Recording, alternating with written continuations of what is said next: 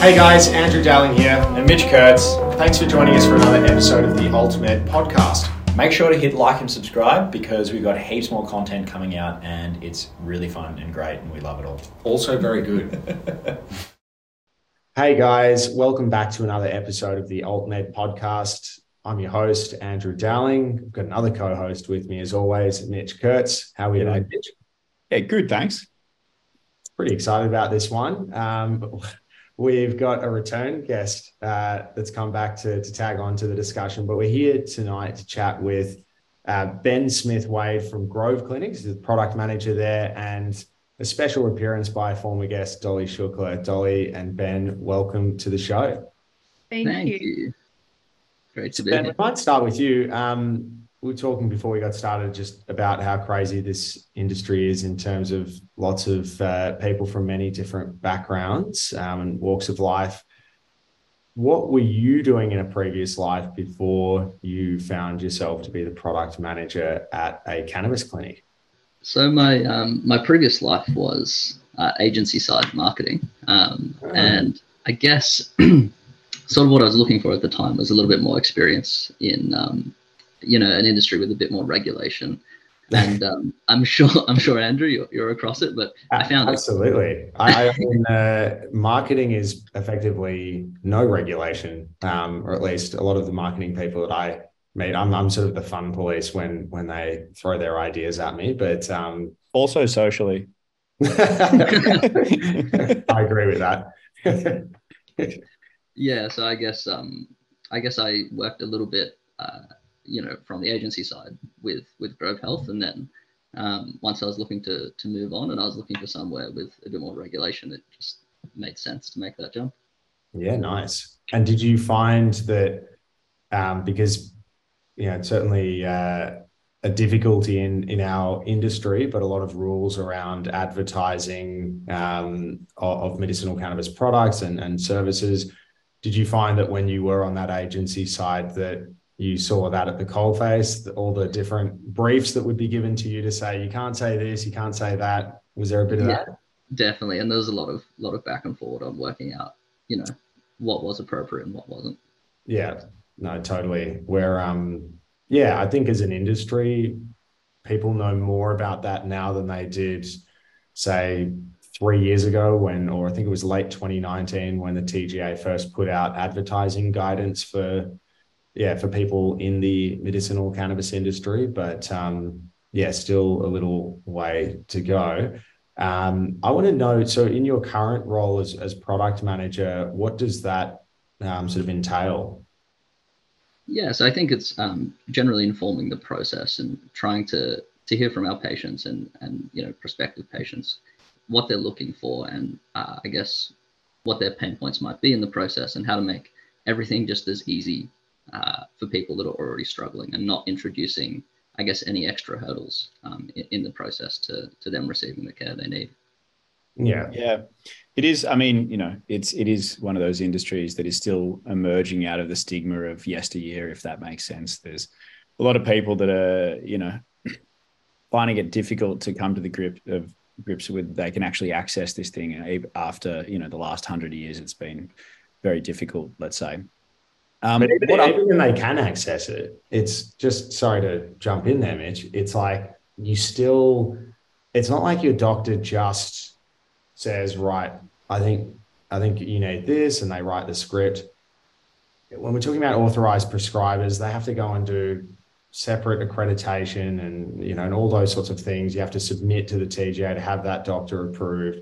Or if you're going under the special access scheme, it's on a per patient basis and you submit your patient approval application to the TGA. So it's still, even when somebody has that light bulb moment where they go, oh, I can actually get this legally, there's still barriers there, which aren't there for other medicines. What are patients looking for though on your end? What are you guys seeing on the coalface? Yeah, I think I guess a big part of it is, these huge questionnaires that people have to do where, They have to submit all of their identification information, their last 4 pay slips to, just be able to get in with a doctor. And I think it depends on the clinic though, because there are some clinics that just say, "Do you like cannabis?" And if you tick prescription. You sorry to jump in there, but you see, you can't do that as per the TGA marketing guideline. We will be breaching those guidelines very boldly. So no, we can't do that. So how many questions are on your questionnaire? I mean, I'd have to go back and check to get you the necessary information. But I think a core part is just sort of, allowing people the access to healthcare. So getting people, with minimal admin in the door to have the conversation with the doctor and the nurse and work out if it's appropriate for them. Yeah. So are you saying that you're like the patients that you speak to would prefer to forego, filling out these arduous, let's say, forms at the start with all this information, and would prefer to just speak to somebody, really, is what you're kind of saying? Yeah, to get in the door a bit more quickly. And they have a lot of questions, and I guess some of what we were talking about before with the regulation can make it difficult to, outside the context of an appointment with a healthcare practitioner, to be able to get them that information. So the only way to get the answers that they are looking for is to get them in the door and get them speaking to a nurse or a doctor. I guess there's a bit of a tension as well with some of the clinics that I've spoken to, where there's a lot of information that a cannabis patient needs to hear about, so many factors, including, if they're prescribed THC, what the impact would be to their driving, whether or not they need to disclose this prescription to their employer. There's a lot of questions that patients have. And I know that with some clinics, they will say, right, I'm just going to give you, the bare minimum and, minimize that contact with the doctor to say, here's your medical, based on everything that I've asked you about your particular circumstances, here's your prescription, and away you go. And hey, while you're at it, you should read these resources to learn more about cannabis and driving and your obligations as a patient. But then there are other clinics that, really see the importance of the doctor conveying all of that information to the patient at the consultation, which of course, time is money, as we know, and doctors, are already feeling it. Do you guys have a view on that at all? I mean, I guess it's a little bit of both, maybe what you were speaking to. I mean, I know, maybe I'll let Dolly speak to it a little bit, but I know that our doctors will always have the driving conversation with patients just to make sure that that's really clear. Of course, that's going to have a huge impact in someone's life. But I think the other thing that, allows us to work with people a little bit is people aren't always going to walk in the door knowing all of the questions that they're going to need answers to or want answers to. So something that we do is, in addition to, follow-up doctor's appointments, we also allow people access to pharmacists and nurses to have ongoing care calls. So, if they have a question, they could book in for a chat and just ask that question without, having to wait 3 weeks or book in for another doctor's appointment. Yeah. Absolutely. Do you think, because there obviously has been a huge rise in telehealth, but do you think, are the patients split on what they prefer, or some people, I imagine, would just there would be some people, I imagine, that would like to just fill out a form and get on with it. But then obviously other people that would like to speak to a real person. It's kind of, some people just want their access and some people want, guidance through the whole process. Do you have any kind of thoughts on what the split might be that you see come through the door? I'll defer to you to that one, Dolly. Oh, yeah. So, yes, we do get, especially with Grove Health, we've started this, and patients do feel that kind of a trust issue is still there. They do feel that they want to talk to the nurse practitioners and get that information, whether it's a telehealth consultation or video. But yeah, that's true. I would say 70% of the patients do want to really speak with the real human and then get their script done, etc. Whereas 30% of those, they don't really care. They just want the script done. That's it. Yeah, I think that's especially if it's something that, as cannabis is generally speaking, a chronic condition. I mean, anybody who's getting regular, let's say, cholesterol medicine, for example, after the first few times, like, just give me this. I just need my repeat stock. Like, let's go. You know what I mean? Yeah. We do get a lot of patients who have gone to other clinics. They had bad experience with them, and they know what they were on. They already got the referral, so they send all the documents to us, and they just want their scripts done. That's it. But the process at our clinic is, regardless of how many consults or scripts they had in any other clinics, we still want them to be consulted by our doctors, nurse practitioners, to decide that patient is going to fit the criteria for the medicinal marijuana, and then we will prescribe those medicine. Obviously, we need to do the CESB applications and all those appropriate approvals. Yeah. So what is it? What is a typical experience? Can you actually walk us through the patient journey a little bit? Somebody comes to, let's say, the website, they fill in a very short form, let's say. It says, "Do you like cannabis?" Actually, Yeah, no. I don't know if you've seen it, but that's what it says. How does it work? Yeah, well, I mean, I think that's it, right? They come in, they they fill out their details, not that question. And then they're able to sort of self-select a time that works well for them. I think a big part of it is, especially when you're talking about people with chronic health conditions, there's a lot going on. So helping them out as much as we can with the systems that we've built, be able to send people reminder text messages and just all of that standard stuff, so that people know when their appointment is, they feel comfortable about what's happening.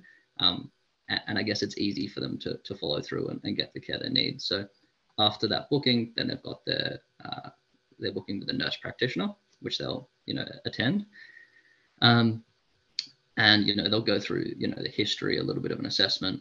If the nurse sort of deems it appropriate, then they'll get the referral to their doctor and get booked in for that. So do you use nurse practitioner separately to a doctor for prescribing? Mm-hmm. Yep.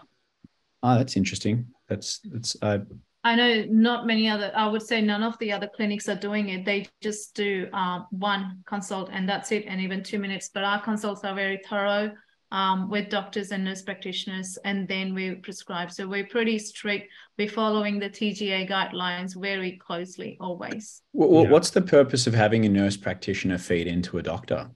Helping basically be preparing the file for the doctor and getting everything ready. So there's a document prepared by our medical director that helps the doctors to really fast track their consultation.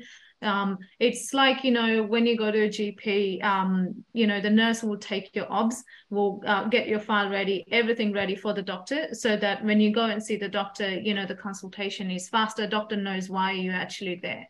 Mm-hmm. Yeah, but isn't that usually from a nurse to a doctor, and the nurse practitioner actually has the capability to write that script in the first place? In July, I know they can if the nurses are in Victoria, and the scripts are being dispensed in Victoria. In July last year, there were some rules came out, and nurse practitioners could no longer prescribe medicines as they were.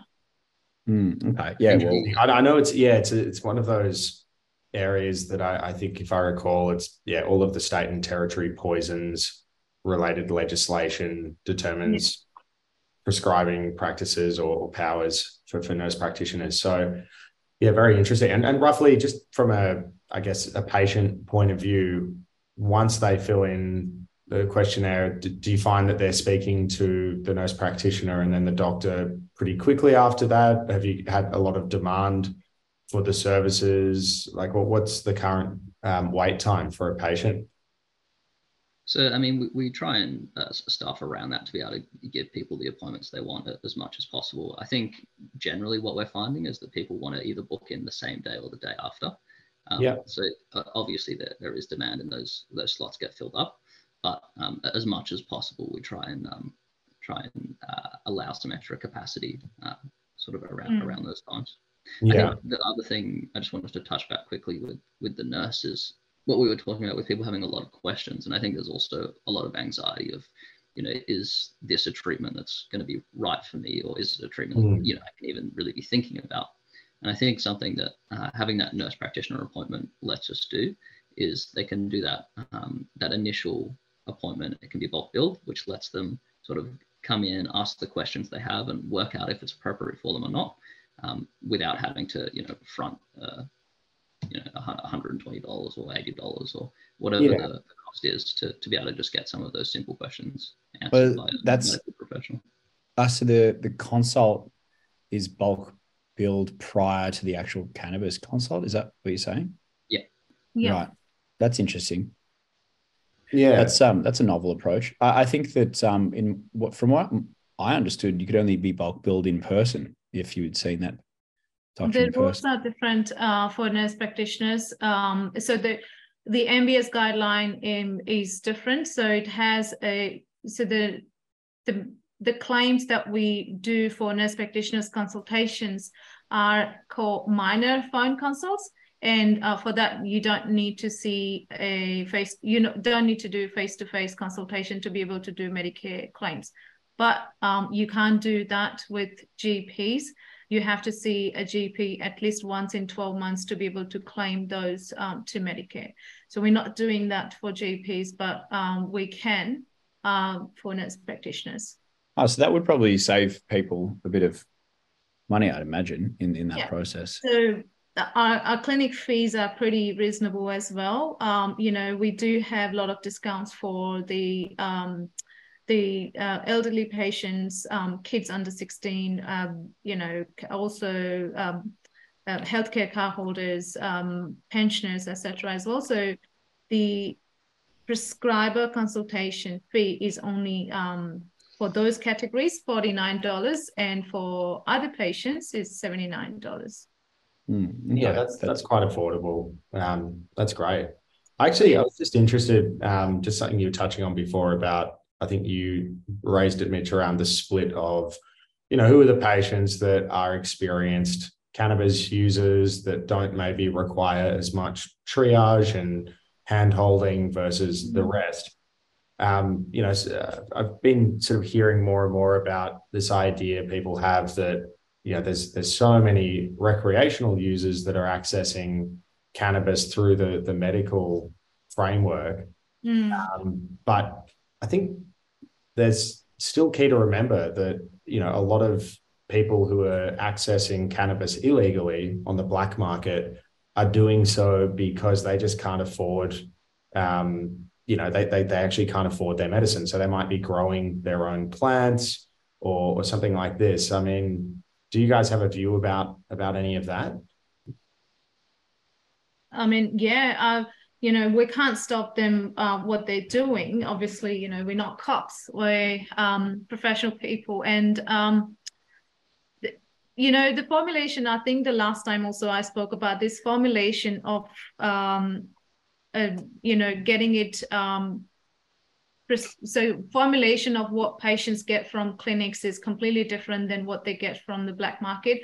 If they are only using it for recreational purposes, obviously, it serves the purpose. But if you want to use for medical purposes, it's not going to give them the same sort of benefits that they would get from the, real medicinal marijuana products that doctors are going to prescribe, because formulation is completely different.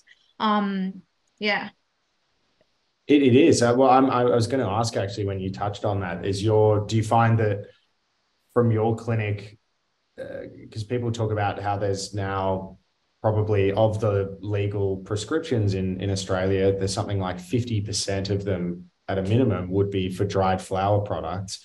Are you still working predominantly with oil formulations, or do you work with flower as well? What would be, I guess, a breakdown for your clinic? But a bit of both, obviously. So again, it comes down to the doctors consulting with the patient and what they think would best suit the patient as per their condition. But we do have, like you said earlier, that we do get a lot of patients asking for flower products.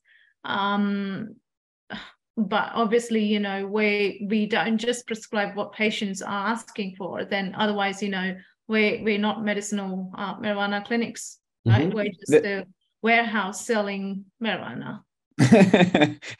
Which I'm sure there's people that like that. But on the flip side, is there will and be... we won't disclose the address of details of that warehouse. I imagine that though it would be somewhat of a consultative process where the doctor, for people who are more experienced, let's say, with taking cannabis products, I do know that there are doctors out there that have they don't just do what the patient wants, but they do have a consultative process where they say, is this working for you? Do you need to switch to a different type of product? Do you not like that particular strain, or do you want to try something like this? Does that occur, do you think?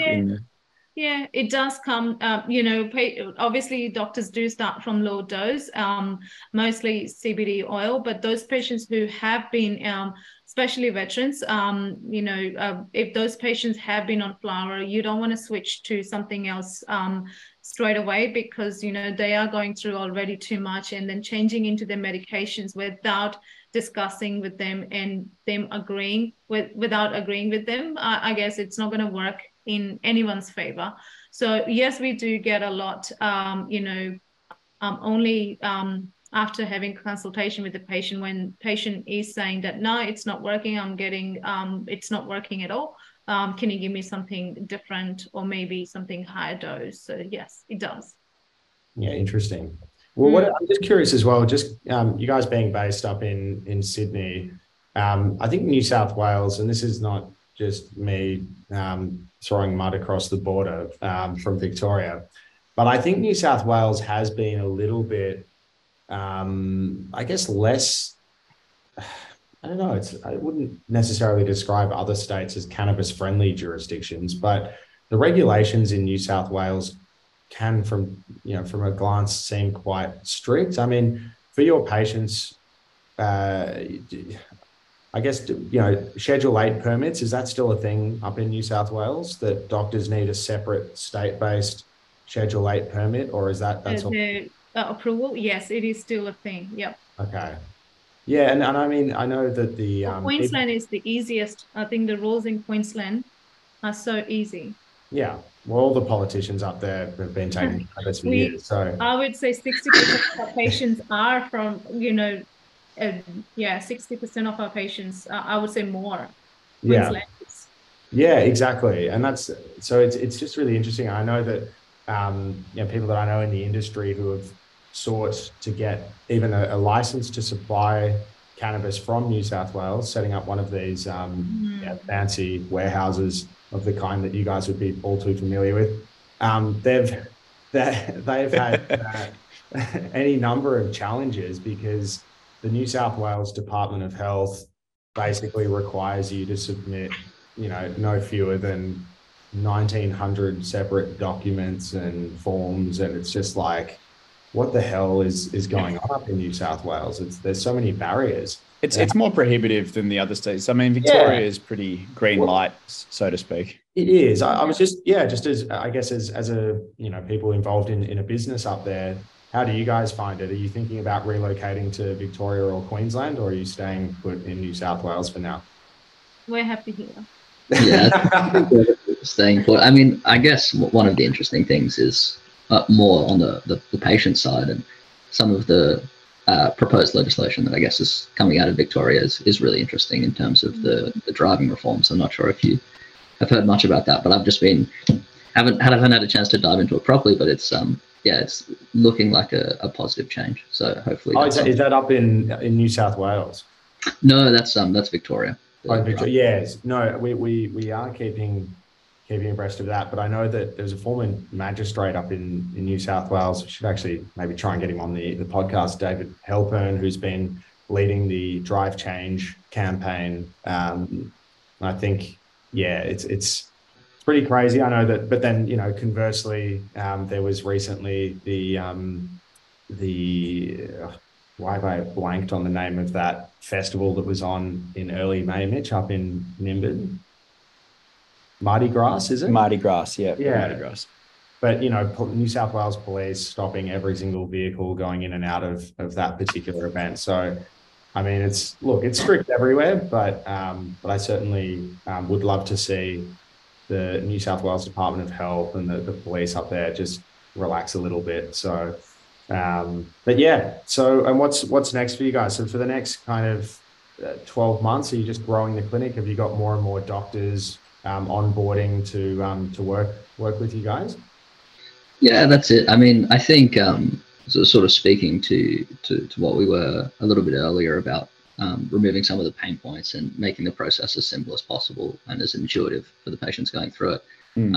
I can't speak to it too much, but we've got some exciting things coming. So I think that's sort of what we're doing. I guess one part of it is we want to make it as easy as possible and have an innovative process, but we also need to make sure we're looking after the patients that we've already got in our care, and making sure we deliver them a process that's good for them. Yeah, great. Excellent. Mitch, any last questions from yourself before we let these two get back to their Monday night? No, we'll just book Dolly in for the third one in a few months, I reckon. No, I feel like Dolly will just gate crash the next one. That's her vibe. I feel it. It's great. We're all about it. I know. All right. Well, thank you guys. Really, really appreciate it. Yeah, love the work that you guys are doing. And anything to remove pain points for patients obviously resonates with us, but also more broadly our AltMed audience. So thanks for taking the time to come on and talk to us about all that. Thank you. Thank you. Excellent. Thanks, guys. All right. When we're next up in Sydney, we'll pay a visit. Yeah, sounds good. Sounds like a plan. Let's catch up. All right. Take care, guys. Have a good one. Thank you. See ya. Bye-bye. It's Andrew Dowling here and Mitch Kurtz. Thanks for joining us for another episode of the AltMed podcast. Make sure to hit like and subscribe because we have way more content coming out. And you got to stay up to date with it. It was good until you did that. Okay. Sorry.